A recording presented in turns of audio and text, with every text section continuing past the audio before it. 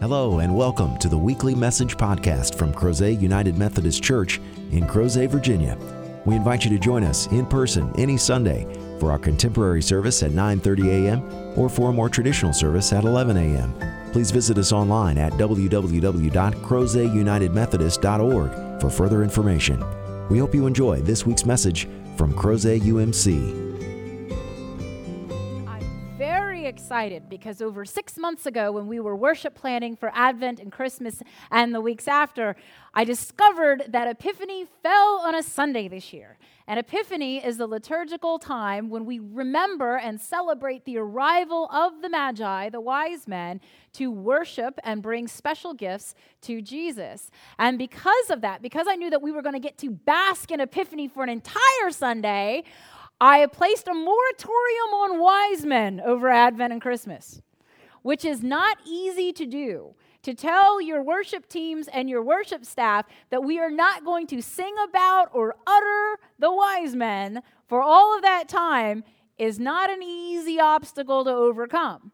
However, I believe today that it will be completely worth it when I tell you why.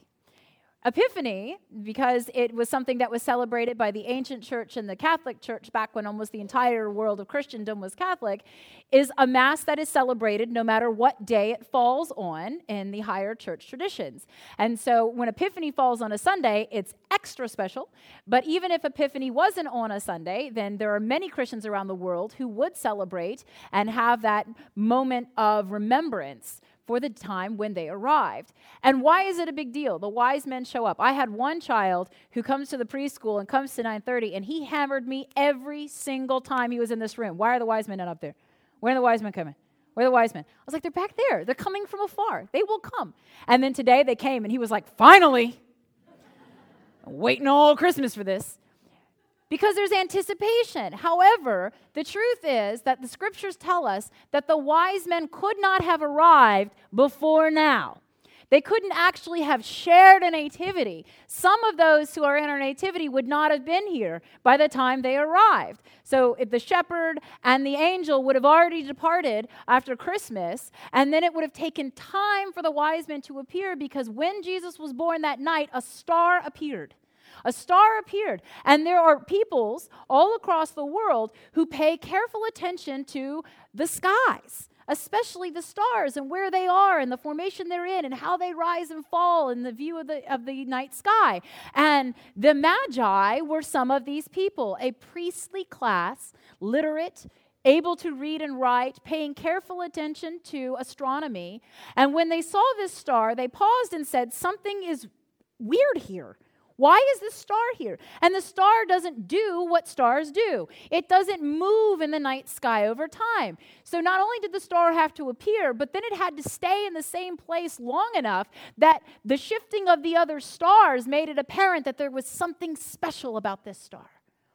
And being learned people, they noticed it and they said, we've got to figure out what this is about. So they started to read and discover that this star was one of the portents, one of the signs that the Messiah would be born. And we who are of the tradition of Abraham, we in Christendom and our Jewish brothers and sisters, we were yearning for this. We are looking for this. We celebrate this and honor this. But we have to pause for a moment and remember that these wise men are not Jewish. These wise men are not of the people of Israel. They have come and they are the first from outside the tradition to honor and glorify and fall down and worship our Lord and Savior Jesus Christ. The first Gentiles to show up and recognize the kingdom that Christ had inaugurated at his birth. And as they arrived, they came and they brought these incredible gifts. Now, we know that there were 3 gifts, and then over time, we have assigned 1 gift per wise man. That's why there's generally 3. But chances are there were more, that they would have caravanned and traveled with more than just the 3 of them. And when they arrived, imagine being poor Mary. You're in a house, according to the scripture. She's now moved in somewhere in Bethlehem, thank goodness, because how would you like to live in a stable with a toddler? She's moved into a house and she's there, and all of a sudden a knock comes, and completely uninvited, unexpected are these glamorous looking, royal, rich persons. They are not kings, but they work for the kings, a priestly class of literati, and here they have arrived in their refinery looking amazing, and she's probably got her hands busy and toddler Jesus running around. And he was a toddler. He wasn't sitting there with his hands crossed in his lap. I hope he was doing all kinds of crazy things that made her think he was having prophetic visions, like running around and screaming in his underwear. And so he arrives. Can you imagine? How many of you have been that mom where like the doorbell rings and you're like, oh, please, God, no. And yet here they come. And not only do they come in, but they seem to be really enamored with Jesus. Okay. And look, we brought completely inappropriate gifts for your child. That never happens, does it? Completely inappropriate gifts. But they were theologically appropriate gifts. And as they entered into the house and they worshiped and adored, Mary must have watched with awe and wonder that once more God sent confirmation that she had been given this incredibly privileged position to not only bear the Messiah in the world, but to watch as the world slowly, one person by one person, turns towards him and recognizes that he is God incarnate, come to save his people. Well, there are nuances to the Epiphany story that we don't always pay attention to. An epiphany is when you have a divine encounter, a divine revelation where you see God. An epiphany isn't that the wise men showed up as much as it is that they showed up to see God in Jesus. They arrived with these gifts because they knew they were coming to see the king. And if you pay attention to the careful wording, they didn't go to Jerusalem and say, where's the king of Israel? They were standing in front of the king of Israel. Herod was the king of the nation of Israel. Where is the king of the Jews? They asked. That's a terrifying question. And the text requires us to pay attention to that even Herod was frightened and all of Jerusalem with him.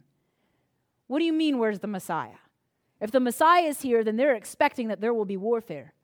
That he will come and he will cast out the Romans, that he will cast out the foreign oppressors, and that he will change everything. And anybody that knew Herod knew that Herod wasn't going to go easy. And so everyone felt turmoil at this news that should bring great joy. And they said, where is the king of the Jews? Because not every Jew is living in the promised land at this point. Already, foreign invasion after foreign invasion and tribulation and trials has cast out the Jews in diaspora. When Assyria came in and overran the northern kingdom of Israel, they had a practice of dispersing peoples in their territories. And so they uprooted the people of the north and moved them around. Not only were they shifted within the promised land, but some of them were outside the boundaries and unable to ever return. Then, years later, Babylon would come and they would destroy the temple that Solomon built. And they would take more and take them into exile in Babylon. And even though a great number did come home, many did not. And so there are Jews outside of the boundaries. And Christ has come for them all. And the message of Epiphany is that there are people who are outside the walls of the church. There are people that are outside of the covenant of membership in the body of Christ. And Christ is theirs too. The message is that it is never too late. And by delaying Epiphany, by taking a moment and making such a big deal out of these apparent latecomers, it emphasizes not only to the children, but every child of God, that it is not too late. I think all of us who are part of the church for any amount of time, who recognize what a gift Jesus Christ is and how much we want to embrace and cling to the grace that we have by the cross and by the offering of Jesus Christ for us, we have this moment where we don't understand how someone can reject it. Why can't someone see just how precious God is and how much we want to be in a relationship with God? How could someone not want to be part of this? And it breaks our heart to know that anyone that is so precious to us, who claims a place in our own heart, could not be a part. And there is fear and there is concern, and sometimes there is, quite frankly, frustration and maybe even anger for those who do not want to be a part of this right here and now. But the Magi remind us that those who are not part, who weren't born and raised in the church, who weren't part of the covenant at Mount Sinai, who weren't part of the lineage of Abraham, even they can show up when it is their time, when they are ready and willing and able, and God opens the doors to them and shows them Jesus Christ. What greater gift could there be than knowing that Epiphany is the promise that all may come when they are ready? And our job is to, like Mary, receive them and show them where Jesus is. Come and see. When they knock at our door, do we open it up and say, "Where's your invitation?" Or do we open the door and say, "Hey, we've been waiting for you. Come in." Epiphany, at its deepest roots, is about evangelism, about letting people have unfettered access to Jesus Christ, letting them see for themselves that Christ came not just for those who are in the covenant, but for those for whom the covenant is still desperately needed. That every single human being will walk their own path to get here. There are many paths.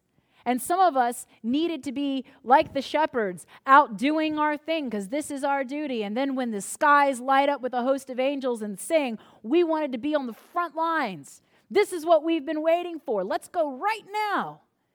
But then there are others who walk a different path, who need to know that the intellectual path, or a path that includes meandering and going and trying different things, may still bring them at home.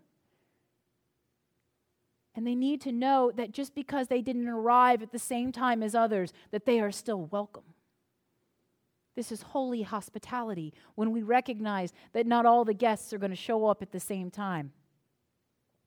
Now, most of you don't come to 9:30 worship, but if you come to 9:30 worship at 9:30, you're going to look around and go, "She's been lying about the numbers in the bulletin.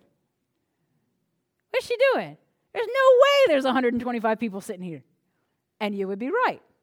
But if you wait 15 minutes, guess what? And let me tell you what happens at 9:30. Right? So I stand here at 9:30. We're singing. We're having a good time. And then all of a sudden, it's over, and I stand up here, and I'm like, "Where did y'all come from?" And they snuck in. Some of them didn't so quietly sneak in, but they come in. And for those of us who grew up in the tradition, you know what my mom would have said if you showed up at 9:40? "You late." My mom would have been turning around like, "You late. You late. Stop it. You show up early for Jesus." And I wish we could. I wish we could all show up early for Jesus. But the reality is that not everybody is the same. That's why we have 2 different worship services in 2 different liturgical languages. That's why there's contemporary and traditional. That's why there are other churches that have other aspects of what it is to be the body of Christ. That's why there is a path that God will lay out for every person that wants to walk it.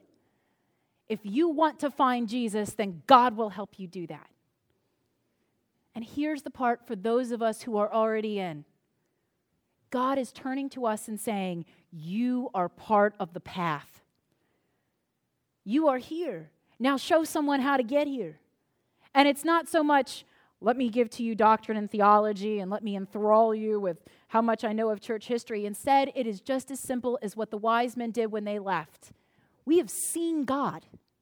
You've got to come and see. You have to know. Both the wise men and the shepherds left and told their story. They told about their encounters. That's what God is asking us to do.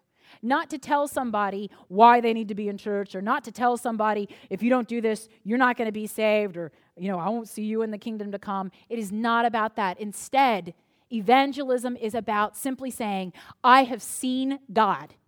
I have seen God, and I know where you can find God. And I'm so changed by it, I need you to come and see."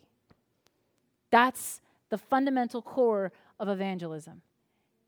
It does not require a seminary degree. In fact, some of the most capable and equipped and trained people make some of the crappiest evangelists you've ever met. Because evangelism is not something of the head, it's of the heart. It's about being willing to put yourself out there and testify that you have seen Christ. And the wise men traveled so far. They came from a nation far away, left their privilege and their power and their authority and their sphere of influence, and went out to another place because it was worth the trip. It was worth the journey. And when they arrived, they found a child somewhere between the age of 2 and 6 months. And they knew just from looking at him that this was God Almighty. That is what it is to encounter the power of God. And how do we know that he was 2 or older? If I continue to read you the gospel account of Matthew, you would find out that while the wise men went back another way, Herod is not a fool. Herod figures out sooner or later, they ain't coming back. And Herod determines that he is going to do his duty now. He's going to protect himself. He has decided that he will get rid of this Messiah. And so he enacts one of the most incredibly heartbreaking, agonizing, gut-wrenching atrocities of the Old Testament. He resurrects what Pharaoh does to the people of Israel while in bondage in Egypt. He sends forth his people to Bethlehem and he kills every child 2 and under. And we don't preach that in the church very often. That's certainly not part of the nativity story we want to tell. But he covered his bases. He found out when that star rose, and he knew that if he was going to get this child, that this child had to be somewhere between birth and 2, and he was going to rid it. But Herod was a fool. Because if you think that you can go to war against God, if you think that through violence and death and the causing of physical pain, that you can prevent God from doing what God wants to do to bless and love people, then you are crazy. God will not be stopped. Christ came to us to bring us grace, and no king, no earthly power, no threat of violence or pain or suffering or trial or tribulation was going to stop that from happening. And we remember that on Epiphany. That the high and the gloriousness of worshiping Christ cannot be smothered. And that is not just true for us, it's true for everyone. And in a moment when we have the opportunity to once more encounter Jesus Christ at the table where he has been hosting for almost 2,000 years, won't it be a glorious moment to know that no matter how out of the way, direct, or insane our journey here has felt, that we are not too late. That whenever we arrive, Christ waits with open arms to embrace us and forgive us and love us into perfection. Thanks be to God for this incredible and eternal truth. May we continue not only the gospel, but to give glory to God. May it be so. In the name of the Father, Son, and Holy Spirit we pray. Amen. Thank you again for joining us for this week's podcast. We hope you found the message meaningful, and we invite you to join us in person as we gather for worship at Crozet United Methodist Church every Sunday at 9:30 a.m. and 11 a.m. Please visit us online at www.crozetunitedmethodist.org to learn about ways you can connect with God and your neighbors through the ministries of Crozet UMC. Have a great week.